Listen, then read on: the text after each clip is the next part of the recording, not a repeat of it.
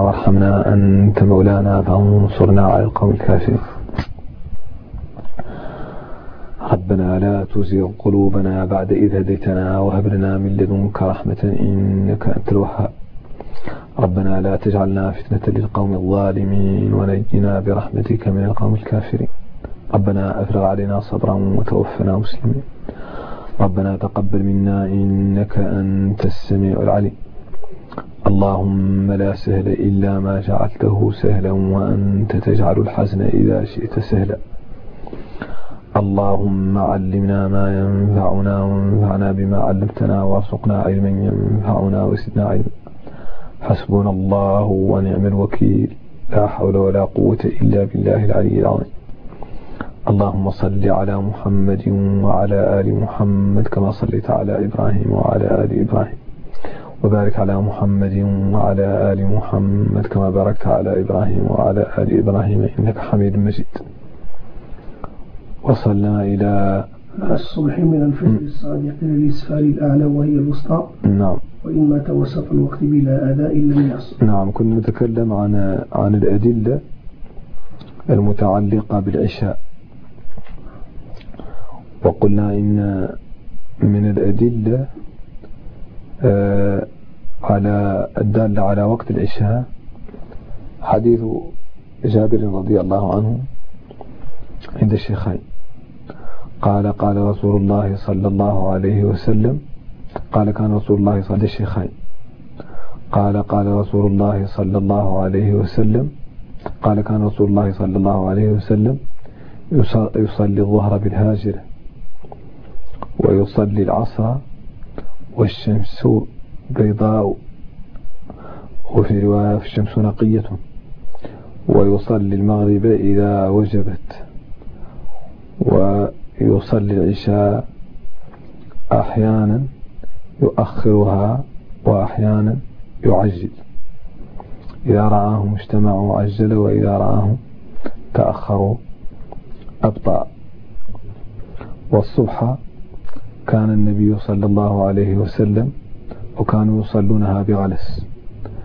وكذلك من هذه الحديث حديث عائشة رضي الله عنها عند مسلم قالت اعتمى النبي صلى الله عليه وسلم ليلة بالعشاء حتى ذهب عامة الليل ورقد الناس، ثم خرج فصلى وقال إنه لوقتها لولا أن أشق على أمتي. وكذلك حديث أنس عند الشيخين قال أخر رسول الله صلى الله عليه وسلم صلاة العشاء إلى نصف الليل، ثم خرج فقال قد صلى الناس وناموا وإنكم في صلاة منذ انتظرتموها، وإنكم في صلاة من انتظرتم، وإنكم في صلاة من انتظرتموها. قال أنس كأني أنظر إلى وبيص خاتمه ليلة إذ. وكذلك حديث أبي سعيد عند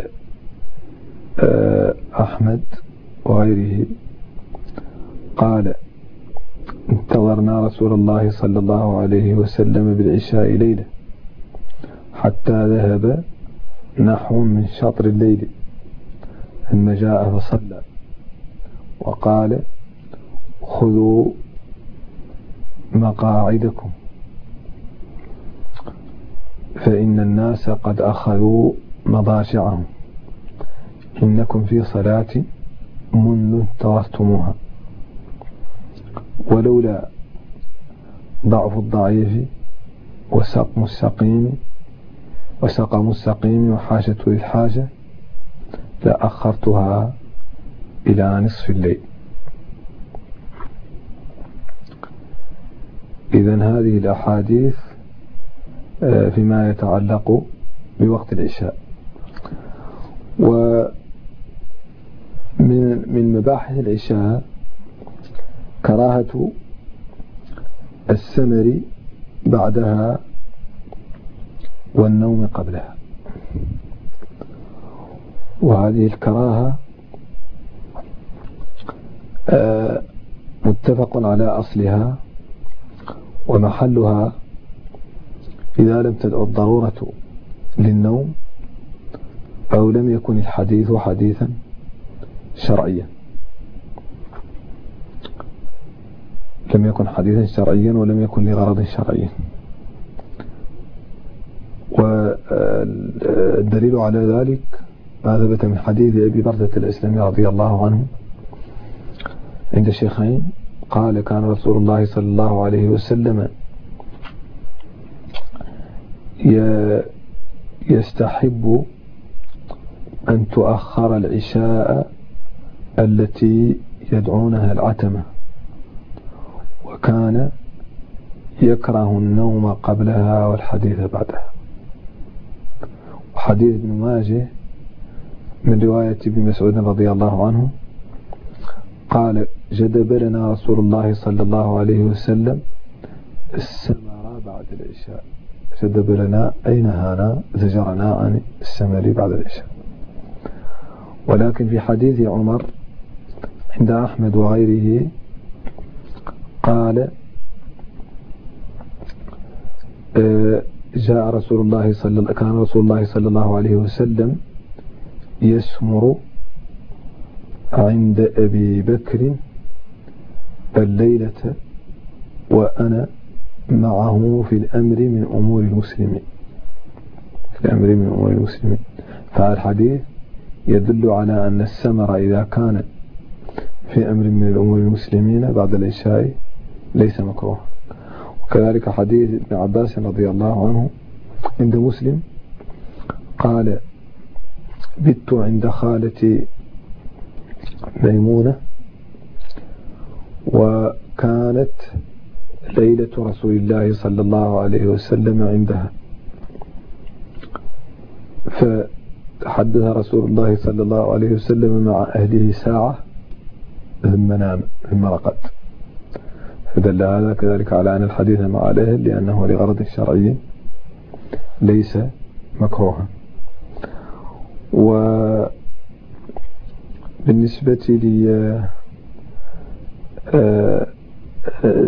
الاسم اسمها العشاء، وهذا الاسم ندب إليه رسول الله صلى الله عليه وسلم وفضله على اسم العتمة. ولهذا في حديث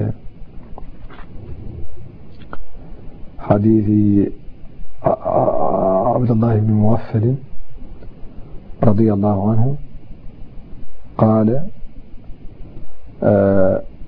قال رسول الله صلى الله عليه وسلم: لا تغلبنكم الأعراب على اسم صلاتكم العشاء،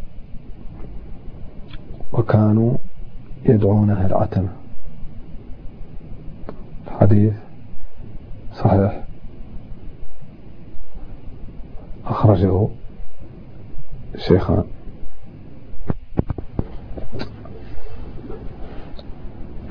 نعم. قال: وللصبح من الفجر الصادق للإسفار الأعلى وهي الوسطى. وللصبح من الفجر الصادق للإسفار الأعلى وهي الوسطى. الصبح وقتها من الفجر الصادق، والفجر الصادق هو المستطيل لا المستطير. الفجر الضوء المستطيل في الأفق، هذا هو الفجر الصادق. أما هذا المستطير في الأفق كذاب السرحان فهو الفجر الكاذب. إذن الصبح وقتها من الفجر الصادق إلى الإسفار الأعلى. الإسفار الأعلى هو قبل ظهور الشمس بقليل، وهذا طبعا عند ابن القاسم في روايته عن مالك أن وقتها المختار يمتد من صداع الفجر الصادق إلى الإسفار الأعلى، وهو رواية عند الإمام أحمد، وخالفهم جماهير العلماء قالوا الصبح لا ضروري له، وإنما وقتها من انصداع الفجر إلى طلوع قرن الشمس. وهذا يدل عليه حديث ابن عمر عند مسلم الذي رأينا. وإذن هذا هو الوقت. وأما بداية الوقت فالأحاديث الدالة عليها كثيرة، ولا اختلاف بين العلماء. أجمع العلماء على أن بداية وقت الصبح هو صداع الفجر الصادق، بزوغ الفجر الصادق، طلوع الفجر الصادق. هذا أجمع العلماء على أنه هو بداية وقت الصبح، ولم يختلفوا في نهاية وقته إلا ما كان من رواية ابن القاسم عن مالك والرواية التي ذكرنا عن أحمد. بينما ذهب جماهير الفقهاء إلى أن نهاية وقت الصبح كذلك هي طلوع الشمس، طلوع قرن الشمس الأول. ولكن اختلفوا في الوقت المختار لصلاتها، يعني من الوقت المختار الممتد من طلوع الفجر إلى طلوع الشمس أي أجزاء هذا الوقت المختار أفضل. اختلفوا أي الأجزاء أفضل. هل الأفضل التغليس بالصبح أو الأفضل التسفير بها، الإسفار بها؟ فذهب الجمهور إلى أن الأفضل هو التغليس، واستدلوا بحديث عائشة رضي الله عنها عند الشيخين قالت: كان النساء يصلين مع رسول الله صلى الله عليه وسلم الصبح، ثم ينقلبن إلى أهلهن، صلي مع الصبح متلفعات بمروطهن، ثم ينقلبن إلى أهلهن ما يعرفهن أحد من الغلس. في رواية البخاري: لا يعرف بعضهن بعضا، من شدة الغلس. وكذلك من هذه الأحاديث حديث أنس رضي الله عنه عند الشيخين قال: قلت لزيد: كم كان بين سحور رسول الله صلى الله عليه وسلم والصبح؟ قال: قدر 30 آية. وكذلك من تلك الأحاديث حديث ابن مسعود رضي الله عنه عند الشيخين قال: ما رأيت رسول الله صلى الله عليه وسلم يصلي صلاة في غير ميقاتها إلا أنه جمع المغرب والعشاء في جمع، وصلى الصبح يومئذ قبل ميقاتها، وفي رواية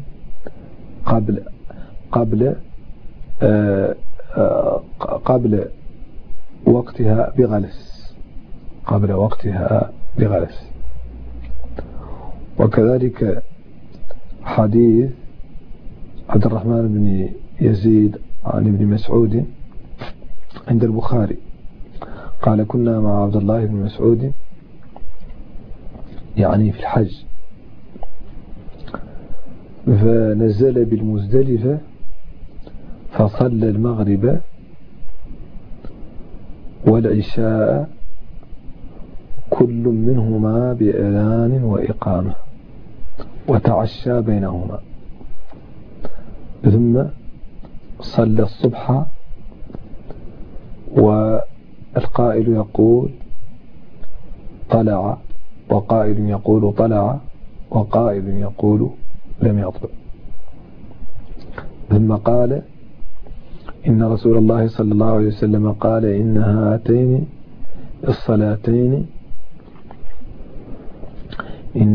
الصلاتين يعني العشاء والمغرب أزيحتا عن وقتهما في هذا الوقت في مزدلفة، وإن الناس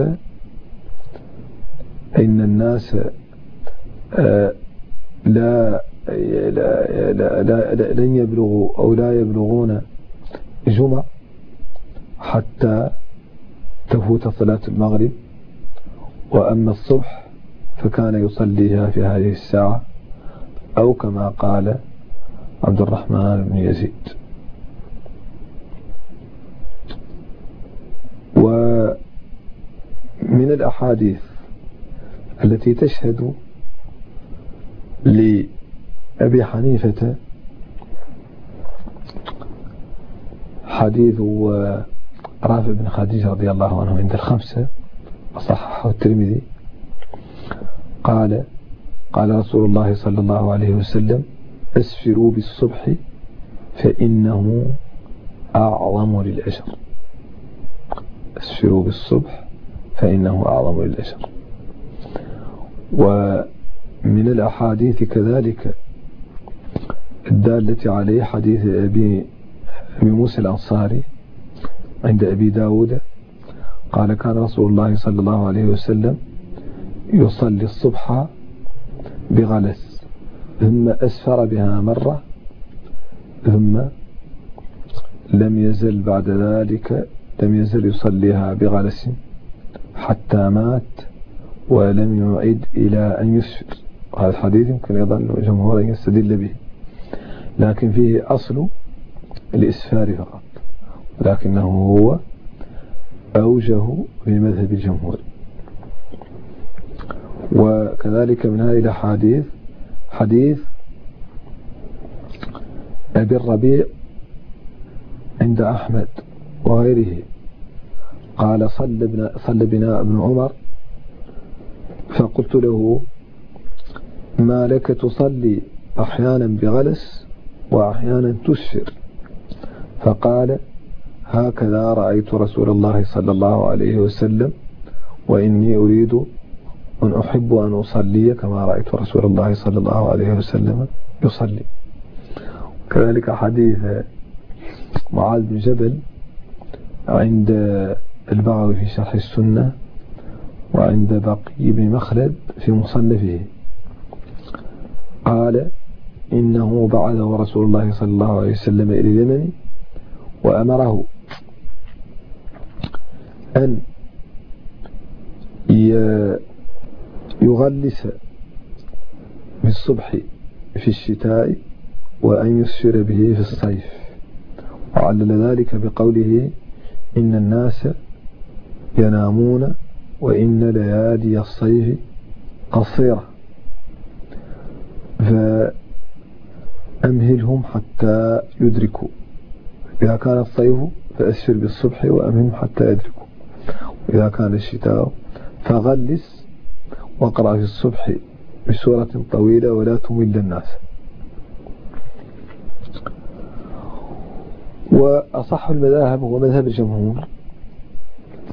وأما الإسفار في هذه الحديث فمحمول كما هو واضح من حديث معاذ بن جبل، محمول على العوارض، الليالي المقمرة ينبغي أن يسفر حتى يتأكد من الصبح، وفي الصيف إذا كان الناس لا ينتبهون إلا متأخرين ينبغي أن يسفر حتى يدرك الناس الصلاة،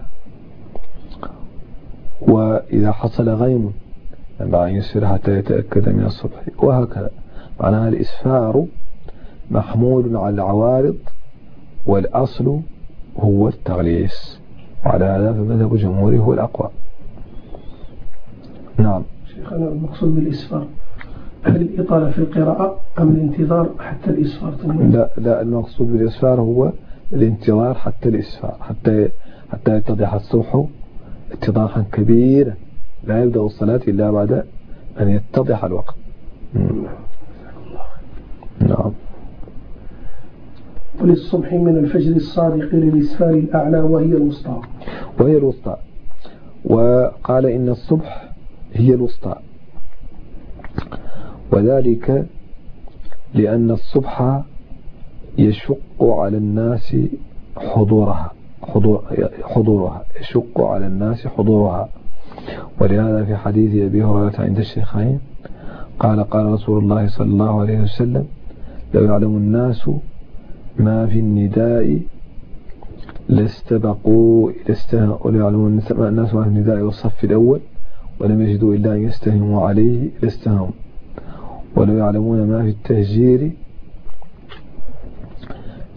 لأتوا، ولو يعلمون ما في التهجير لأتوه، ولو يعلمون ما في العتمة والعشاء لأتوهما ولو حظا. ولو يعلمون ما في العتمة والعشاء والصبح، ولو يعلمون ما في العتمة والصبح لأتوهما ولو حظا. فهذا يدل على أهمية الصبح. وكذلك في حديث مسلم أن صلاة الصبح في الجماعة تعدل قيام ليلة، وصلاة العشاء في الجماعة تعدل قيام نصف ليلة. فعلى هذا ذهبت طائفة من العلماء إلى أن الصلاة الوسطى المذكورة في قول الله تبارك وتعالى: حافظوا على الصلاة الوسطى وقوموا لله قانتين، وهي المذكورة في قوله: فسبحان الله حين تمسون وحين تصبحون وله الحمد في السماوات والأرض وعشيا وحين تظهرون، كما في سورة الروم. فهذه الصلاة قال بعض العلماء ومنهم رواية ابن القاسم عن مالك أنها هي الصلاة الوسطى.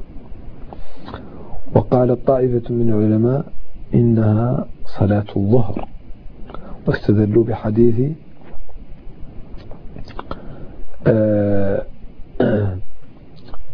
زيد بن ثابت قال: كان رسول الله صلى الله عليه وسلم عند أحمد وغيره قال: كان رسول الله صلى الله عليه وسلم يصلي الظهر بالهاجرة، ولم تكن صلاة من الصلوات أشد على أصحابه من صلاة الظهر، فنزل قول الله تبارك وتعالى: حافظوا على الصلوات والصلاة الوسطى وقوموا لله قانتين. وكذلك حديث أسامة بن زيد رضي الله عنه عند أحمد وغيره قال: هي صلاة الظهر. كان رسول الله صلى الله عليه وسلم يصلي الظهر بالهجير، وكان لا يكون معه إلا الصف أو الصفان، وكان الناس في قائلتهم وتجاراتهم، فنزل قول الله تبارك وتعالى: حافظوا على الصلوات والصلاة الوسطى وقوموا لله قانتين. وقال جماعة من العلماء إنها العشاء، لما ذكرنا في أهمية حضورها في الصلاة، وأن رسول الله صلى الله عليه وسلم قال: إن أثقل الصلاة على، كما في حديث الشيخين أيضا: إن أثقل الصلاة على المنافقين صلاة العشاء وصلاة الصبح. وقالت جماعة من العلماء وهو أرجح الأقوال إنها العصر، واستدلوا بحديث علي بن أبي طالب رضي الله عنه عند الشيخين قال: قال رسول الله صلى الله عليه وسلم يوم الخندق: ملأ الله قبورهم وبيوتهم نارا شغلونا عن الصلاة الوسطى حتى غابت الشمس. وفي رواية عند مسلم: شغلونا عن الصلاة الوسطى صلاة العصر حتى غابت الشمس. وحديث علي رضي الله عنه عند أحمد قال كنا نراها صلاة الفجر فقال رسول الله صلى الله عليه وسلم هي صلاة العصر. حديث ابن مسعود كذلك عند مسلم قال حبس المشركون رسول الله صلى الله عليه وسلم عن الصلاة يوم الخندق حتى احمرت الشمس أو اصفرت فقال ملأ الله قبورهم وأجوافهم أو قال حشى الله قبورهم وأجوافهم نارا شغلونا عن الصلاة الوسطى حتى شغلونا عن الصلاة الوسطى ملأ الله قبورهم وأجوافهم نارا وقال حشى الله قبورهم وأجوافهم نارا شغلونا عن الصلاة الوسطى صلاة العصر. كذلك حديث ابن مسعود عند الترمذي قال رسول الله صلى الله عليه وسلم صلاة الوسطى هي صلاة العصر. وكذلك حديث سمرة بن جندب عند الترمذي وصححه وعند أحمد قال رسول الله صلى الله عليه وسلم الصلاة الوسطى هي صلاة العصر. وفي رواية أحمد قال نزل قول الله تبارك وتعالى. حديث مسعود حديث سمرة بن جندب رضي الله عنه قال رسول الله صلى الله عليه وسلم الصلاة الوسطى هي صلاة العصر. وفي رواية أحمد قال رسول الله صلى الله عليه وسلم حافظوا على الصلوات والصلاة الوسطى وسماها لنا قال هي صلاة العصر.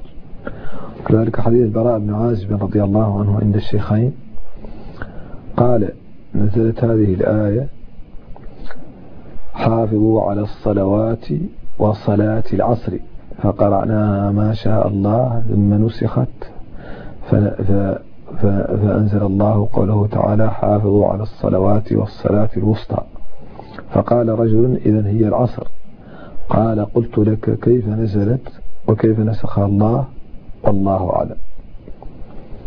وكذلك من الحديث الدالة على ذلك حديث ابن عمر عند الشيخين قال رسول الله صلى الله عليه وسلم الذي تفوته صلاة العصر كأنما وتر أو وتر أهله وماله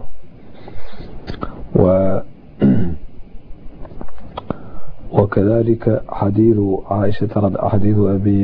أبي يونس عن عائشة رضي الله عنها عند مسلم قال وهو مولى عائشة قال أمرتني عائشة أن أكتب لها مصحفا ثم قالت إذا بلغت هذه الآية فآذني فلما بلغتها آذنتها فقالت اكتب حافظوا على الصلوات فأملت علي حافظوا على الصلوات والصلاة الوسطى وصلاة العصر وقوموا لله قانتين. قالت سمعتها من رسول الله صلى الله عليه وسلم. إذن هذه الأحاديث تدل على قوة مذهب من قال بأنها صلاة العصر. نعم. وإن مات وسط الوقت بلا أداء لم يعص إلا أن يظن الموت.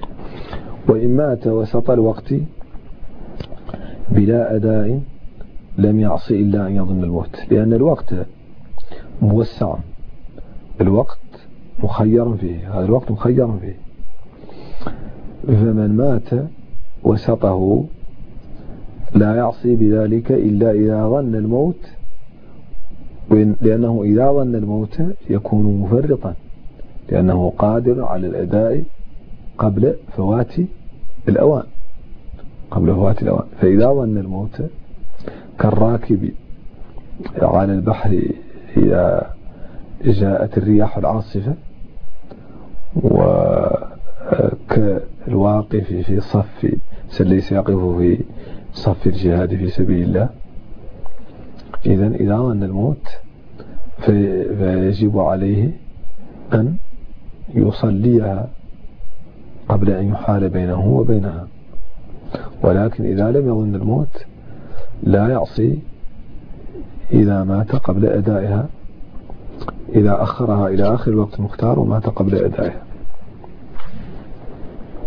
نعم. والأفضل لفذ تقديمها مطلقا. والأفضل لفذ تقديمها مطلقا. وتقديم الصلاة اختلفوا فيه، فذهب طائفة من العلماء إلى أن الصلاة في أول الوقت المختار أفضل مطلقا للفذ وللجماعة. استدلوا بحديث ابن مسعود رضي الله عنه عند الشيخين قال رسول الله صلى الله عليه وسلم سئل رسول الله صلى الله عليه وسلم أي الأعمال أفضل؟ قال الصلاة. مسلم قال شكونا إلى رسول الله صلى الله عليه وسلم شدة الحر فلم يشكنا، أي لم يزل شكوانا.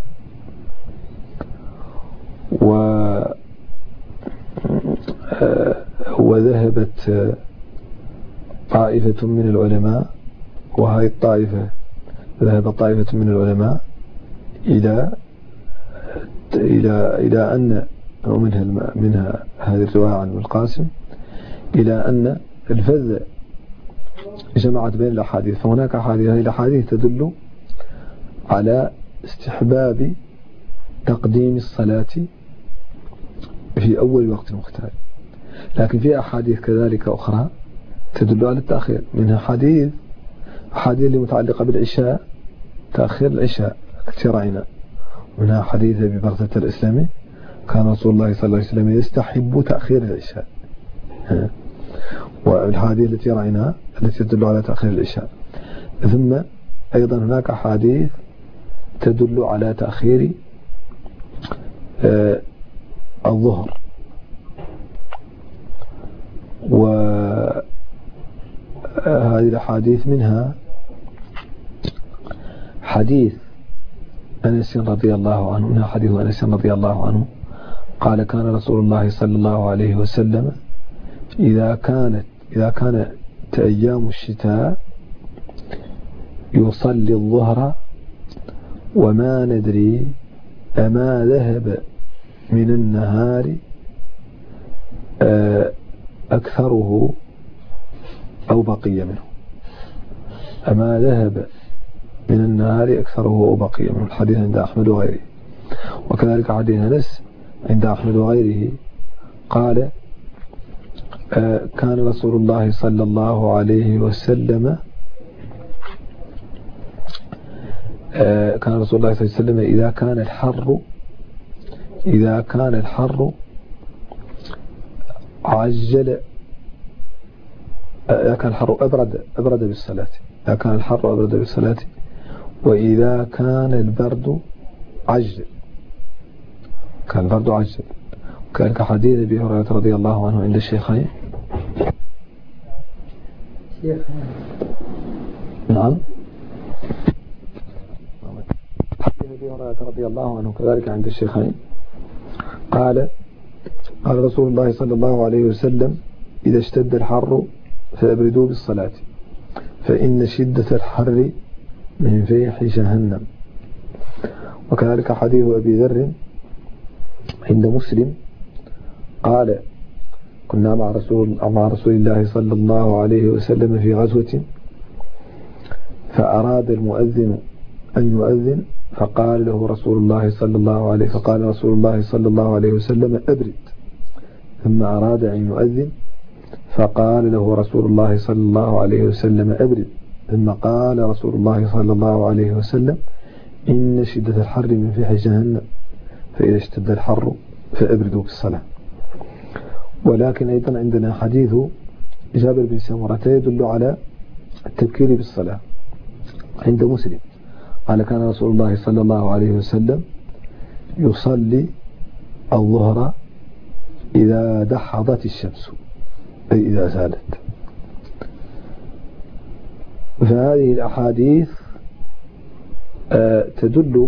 يدل بعضها على التبكير، وبعضها يدل على إبراد الظهر، وبعضها يدل على تعجيل العشاء، وبعضها يدل على تعجيل تأخيرها، وبعضها كذلك بعض الأحاديث التي رأيناها في الصبح بعضها يدل على استحباب الإسفار، وبعضها يدل على التغليس.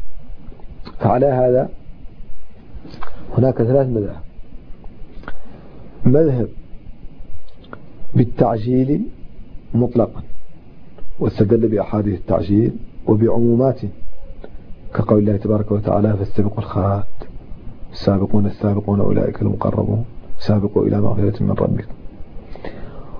والمذهب الثاني هو مذهب الذي قال بالتفصيل بالنسبة فرق بين الفرد والجماعة، فقال وهو مذهب ابن القاسم وجماعة من العلماء قال بالنسبة للفذ تندب في أول الوقت مطلقا، وبالنسبة للجماعة تؤخرها رجاء لزيادة عدد الجماعة. والمذهب الثالث وهو مذهب جماهير العلماء أن الصلاة العشاء يستحب تأخيرها ما لم يضر ذلك بالمصلين، وصلاة الظهر في الحر يستحب تأخيرها وفي البرد لا يستحب ذلك، وصلاة الصبح يستحب التغليس بها. إذن هذا هو مذهب جماهير العلماء وهو الأقوى، لأنه حمل الأحاديث على ظاهرها، جمع بين الأحاديث بحمل كل الأحاديث على ظاهرها. فالأحاديث التي فيها التعجيل، وهذا مصرح به في حديث جابر عند الشيخين، محمولة على خوف الإضرار بالناس، والأحاديث التي فيها التأخير بالنسبة للعشاء وبالنسبة للظهر في الحر هي الأصل. نعم. يعني مذهب الجمهور جمع بين الأدلة. نعم، جمع بين الأدلة.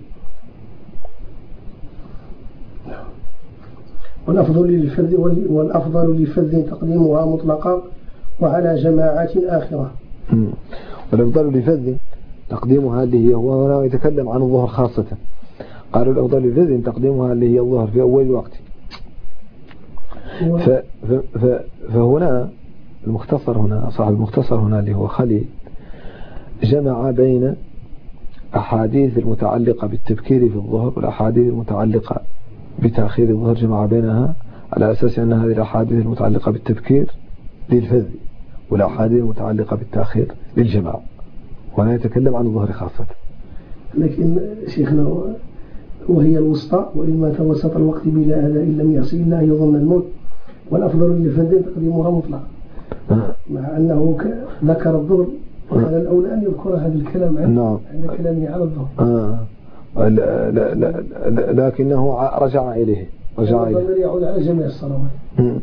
لكن الظهر هنا هي التي سيبين فيها استحباب التأخير بالنسبة للجماعة.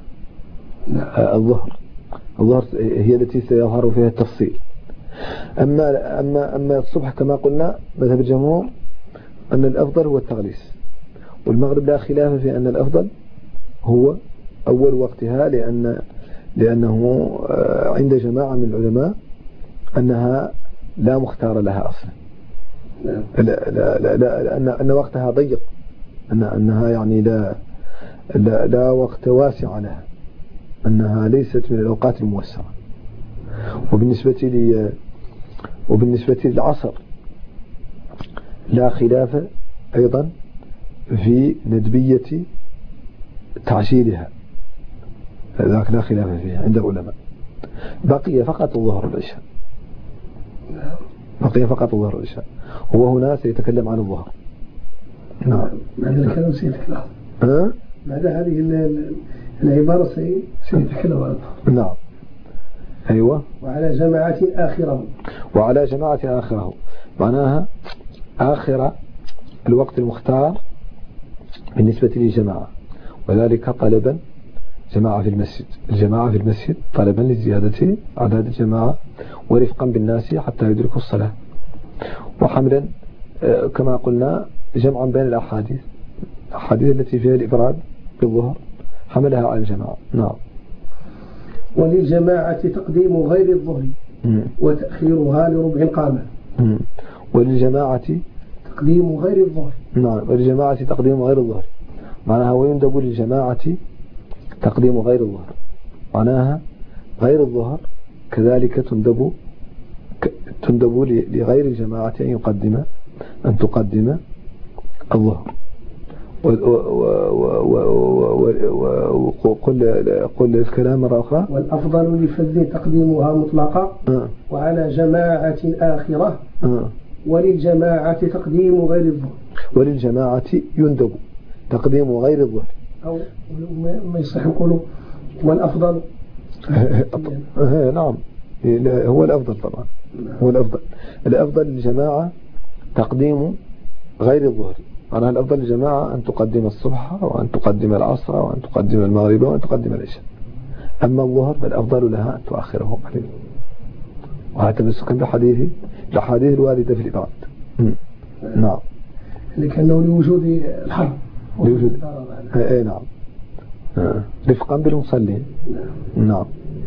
وللجماعة تقديم غير الظهر وتأخيرها لربع القامة. وتأخيرها لربع القامة معناها قدر التأخير يجوز أن تؤخرها الجماعة لآخر الوقت، لكن الأفضل لها أن تؤخرها لربع القامة معناها حتى يذهب ربع القامة ولا يبقى إلا 3/4 منها، لأن الظهر آخر وقته هو نهاية القامة الأولى، إذا ذهب ربع القامة الأولى بعد ظل الزوال طبعا. وتأخيرها لربع القامة الضمير يعود على صلاة الظهر. نعم. ويزال لشدة الحر. ويزاد هذا الربع لشدة الحر، إذا اشتد الحر تزيد هذا التأخير عن ربع القامة معناها الأفضل في الظهر أن تؤخر في كل الأزمنة لربع القامة، فإذا اشتد الحر يزيد التأخير. نعم. ويزال لشدة الحر. وفيها ندب تأخير العشاء قليلا. وفي المدونة يندب تأخير العشاء قليلا، في المدونة أن تأخير العشاء قليلا للجماعة يندب. وإن شك في دخول الوقت لم تجزي ولو وقعت فيه. لم تجزي ولو وقعت فيه. نعم. وإن شك في دخول الوقت لم تجزي ولو وقعت فيه، لأن القاعدة الفقهية لا عبرة بالظن البين خطأه. إن شك في وقوعها إذا شك في وقوعها في الوقت إذا تبين أنها لم تقع فيه قطعا باطلة. لماذا؟ لأنه لا عبرة بالظن البين خطأه. لا هذا إذا ظن أنه أداها في الوقت وتبين أنها ليست في الوقت. أما إذا شك في دخول الوقت فأصلا لا يجوز له أن يصلي، فإذا صلى وتبين أنها وقعت في الوقت لا تجزي، لأنه أداها وهو يعتقد أنه مؤديا لها خارج الوقت. شك. نعم. ومن باب أحرى إذا ظن أو تيقن. نعم. لأنه كان يعني العبادات مبنية على اليقين. مبنية على اليقين، وثم أن هي متعلقة بزوال الشمس، فزوال الشمس هو السبب، وهذا السبب سبب الوجوب، فإذا لم يحصل سبب الوجوب لا يحصل الوجوب، وما دام الوجوب لم يحصل فلا يمكن أن الأداء لا يمكن لأن الوجوب لم يحصل بعد، هي لم تترتب في الذمة. نعم. السبب الأمر الذي إذا وجد تماما. السبب الأمر الذي إذا وجد السبب الأمر الذي إذا وجد، والسبب الأمر الذي إذا وجد ويفقد فقد. السبب الأمر الذي إذا وجد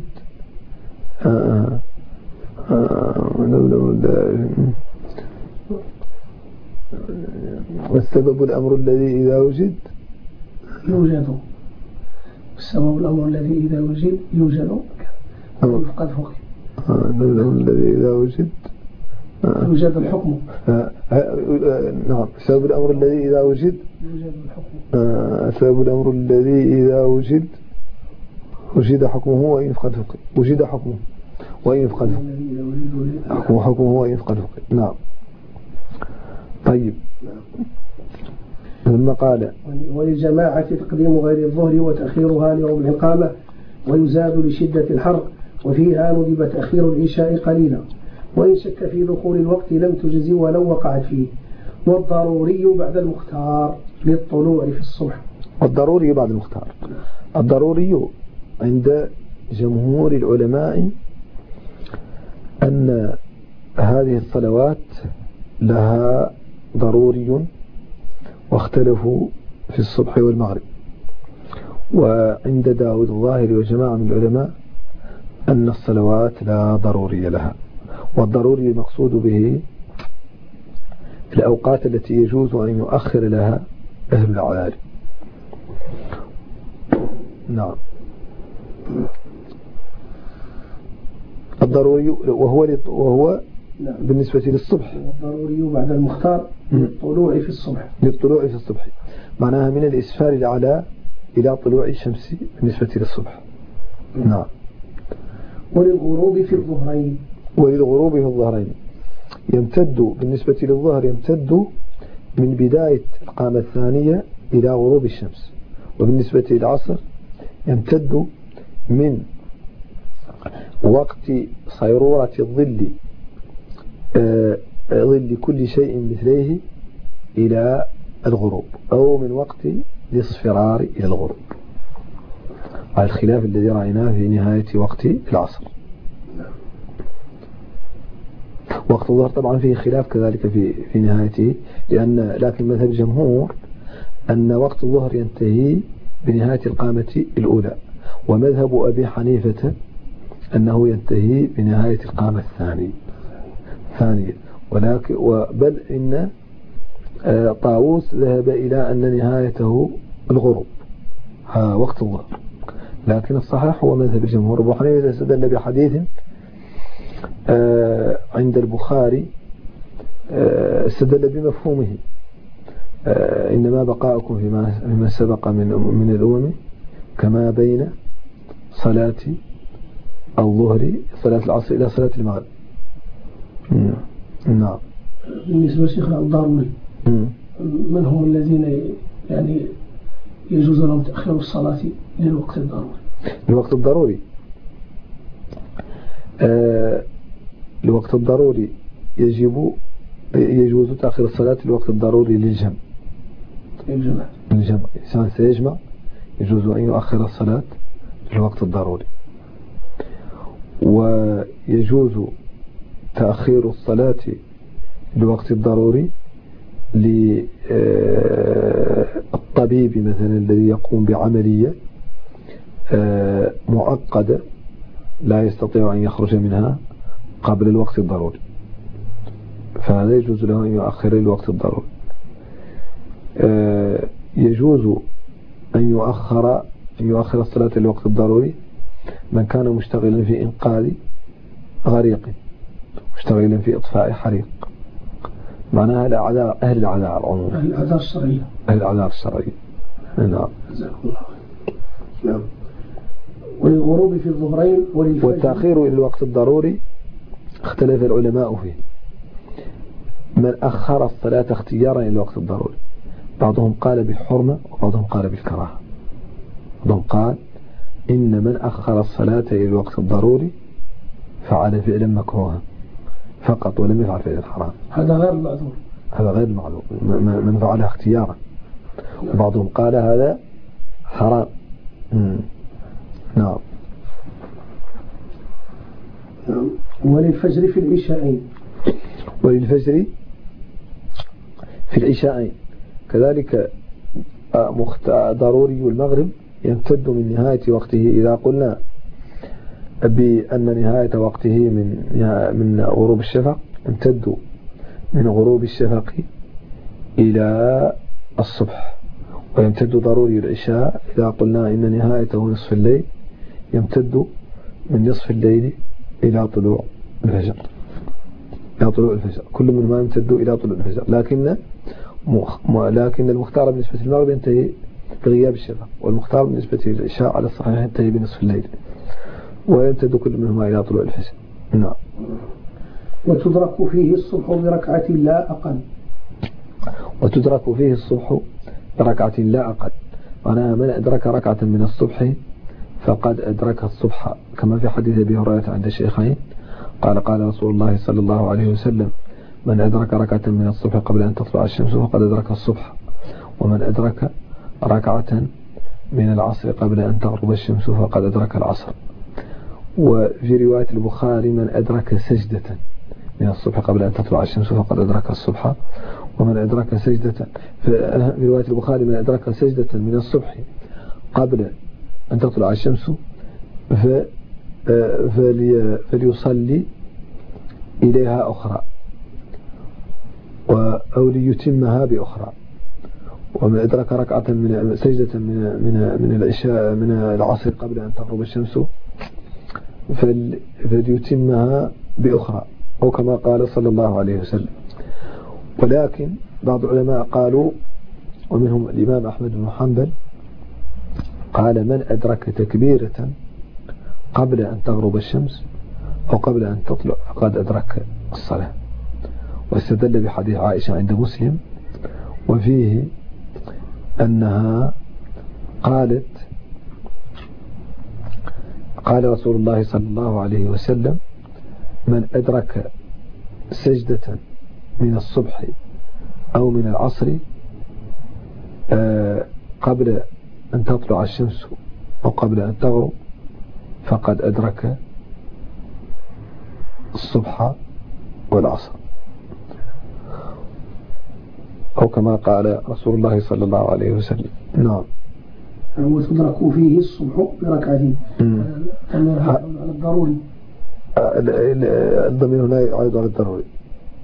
الضروري معناها هي الضروري كما قلنا الآن: من أدرك ركعة قبل غروب الشمس ذاك هو الضروري للظهرين، ومن أدرك ركعة قبل طلوع الشمس ذاك هو الضروري للصبح. وتدرك فيه الصبح بركعة لا أقل والكل أداء. والكل أداء معناها أنه إذا أدرك ركعة قبل الصبح قبل أن تطلع الشمس فصلاته أداء كلها. معناها الركعة التي فعل بعد طلوع الشمس أداء، لأنه أدرك الصلاة بمجرد انعقاد ركعة. وكذلك عند أحمد أنه إذا أدرك سجدة أدرك تكبيرة قبل طلوع الشمس وقبل غروبها فصلاته أداء. نعم. كما هو الحال في الوقت المختار. كما هو الحال في الوقت المختار. لا، عموما قاع الوقت الصلاة في الضروري أداء لا قضاء. الصلاة في الضروري أداء لا قضاء. أما إذا خرج الوقت الضروري فتكون قضاء.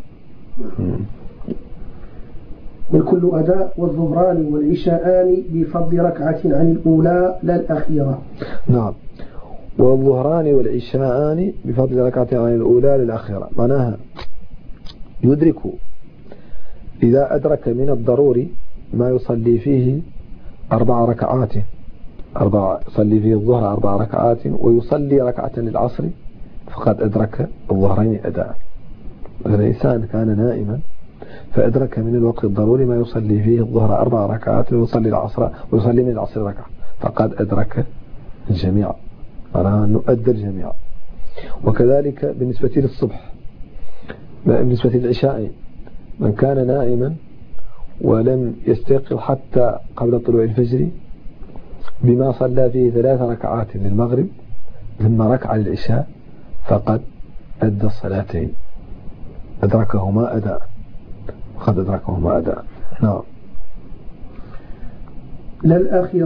للأخيرة معناها لا نحسب الأخيرة، لأن الأخيرة إذا حسبنا بها نقول في العشاءين لأنه لا بد من 5 ركعات، بينما في العشاءين يكفي 4 ركعات لإدراك الصلاتين معا. لكن في الظهرين لا بد من 5 ركعات، لأن صلاة العصر صلاة الظهر عددهما واحد. والظهران والعشاءان بفضل ركعة عن الأولى للأخيرة. بفضل ركعة عن الصلاة الأولى للصلاة الأخيرة. نعم الصلاة الأخيرة. معناها نصلي الصلاة الأولى كاملة، ثم إذا فضلت ركعة قبل غروب الشمس أو قبل طلوع الفجر فقد أدركنا الصلاتين أداء. نعم. يعني إذا صلينا الظهر 4 ركعات وأدركنا ركعة فقد صلينا العصر من الوقت الضروري. أي نعم. كذلك العشاء. نعم. كحاضر سافر وقادم. كحاضر سافر. الحاضر إذا سافر وما زال من الوقت الضروري قدرا يصلي فيه 4 ركعات 5 ركعات بالنسبة للظهرين، ما زال من الوقت الضروري القدر الذي يصلي فيه 5 ركعات، لكنه نسي الصلاة، فعندما خرج وقت الصلاة تذكر الصلاة فإنه يصليها حضري، لأنه أدرك في الحضر القدر الذي يوجب عليه الصلاة حضرية، فإذا نسيها حتى خرج وقت يصليها حضري. وكذلك بالنسبة لصلاة العشاءين إذا أدرك قبل الصبح سافر قبل الصبح بما يصلي فيه 4 ركعات وكان ناسيا لصلاتين ثم تذكرهما بعد ذلك فإنه يصليهما حضريتين. يصلي بعض العشاء حضرية لأن المغرب دائما يستوي فيه الحضر والسفر. وكذلك المسافر الذي قدم فوصل وما زال أخر الصلاة، وصل وما زال من الوقت الضروري القدر الذي يصلي فيه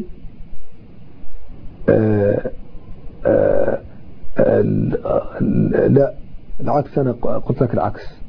إذا سافر المسافر وما زال من الوقت الضروري القدر الذي يصلي فيه 5 ركعات من الظهرين فالصلاة في ذمته سفرية لا حضرية، لم يتذكرها إلا بعد انقضاء الوقت يصليها سفرية، لأنه أدرك في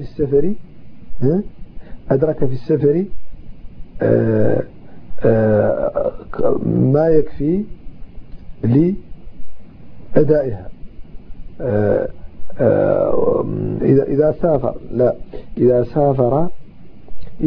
إذا سافر وما زال من الوقت القدر الذي يصلي فيه فقط 3 ركعات فقط، 3 ركعات فإنه يصليها سفري، فإنه تكون في ذمته سفري.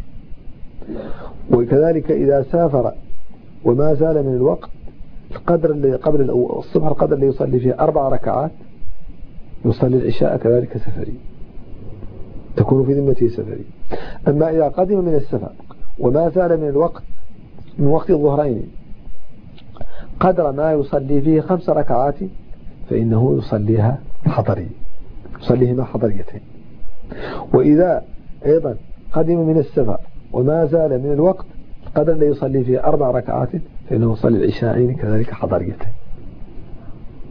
معناه أنه إذا سافر من المكان الذي كان فيه وخرج من ضواحي المدينة وما زال هناك من الوقت ما يكفي لصلاة 3 ركعات بالنسبة للظهرين فهي في ذمته سفرية، فقد ترتبت عليه سفري. وإذا سافر وما زال من الوقت قدر ما يصلي فيه 4 ركعات من الوقت الضروري فقد ترتبت الصلاة في ذمته سفرية. والعكس إذا جاء من السفر وما زالت من الضروري للظهرين 5 ركعات ترتبت عليه حضري. وإذا قدم أيضا وما زال من الوقت الضروري بالنسبة للعشاء 4 ركعات يصليها كذلك حضري. يعني مثلا لو وجبت عليه صلاة الظهر ووجبت عليه صلاة العصر. أيوة. في مدينة ألف. أيوة. ولم يصلي يعني نعم ما صلى ثم سافر إلى مدينة باء نعم ووصل إلى مدينة باء وبقي من الوقت ما يكفي لأداء 3 ركعات 4 ركعات 3 ركعات لا حتى قبل الوصول إلى مدينة باء هو مجرد يخرج من المدينة ويجري عليه حكم السفر. إذا كان مثلا الآن خرج من هنا من رأس الخيمة، فعندما بلغ حدود رأس الخيمة نظر فإذا المغرب يحول بينه وبينه 3 ركعات فقط، 3 ركعات، وهو لم يصلي الظهر والعصر، يصليهما سفرية يقصر. وإذا كان من الوقت ما يكفي أداء 5 ركعات يقصر على كل من باب أولى 3 ركعات فأعلى.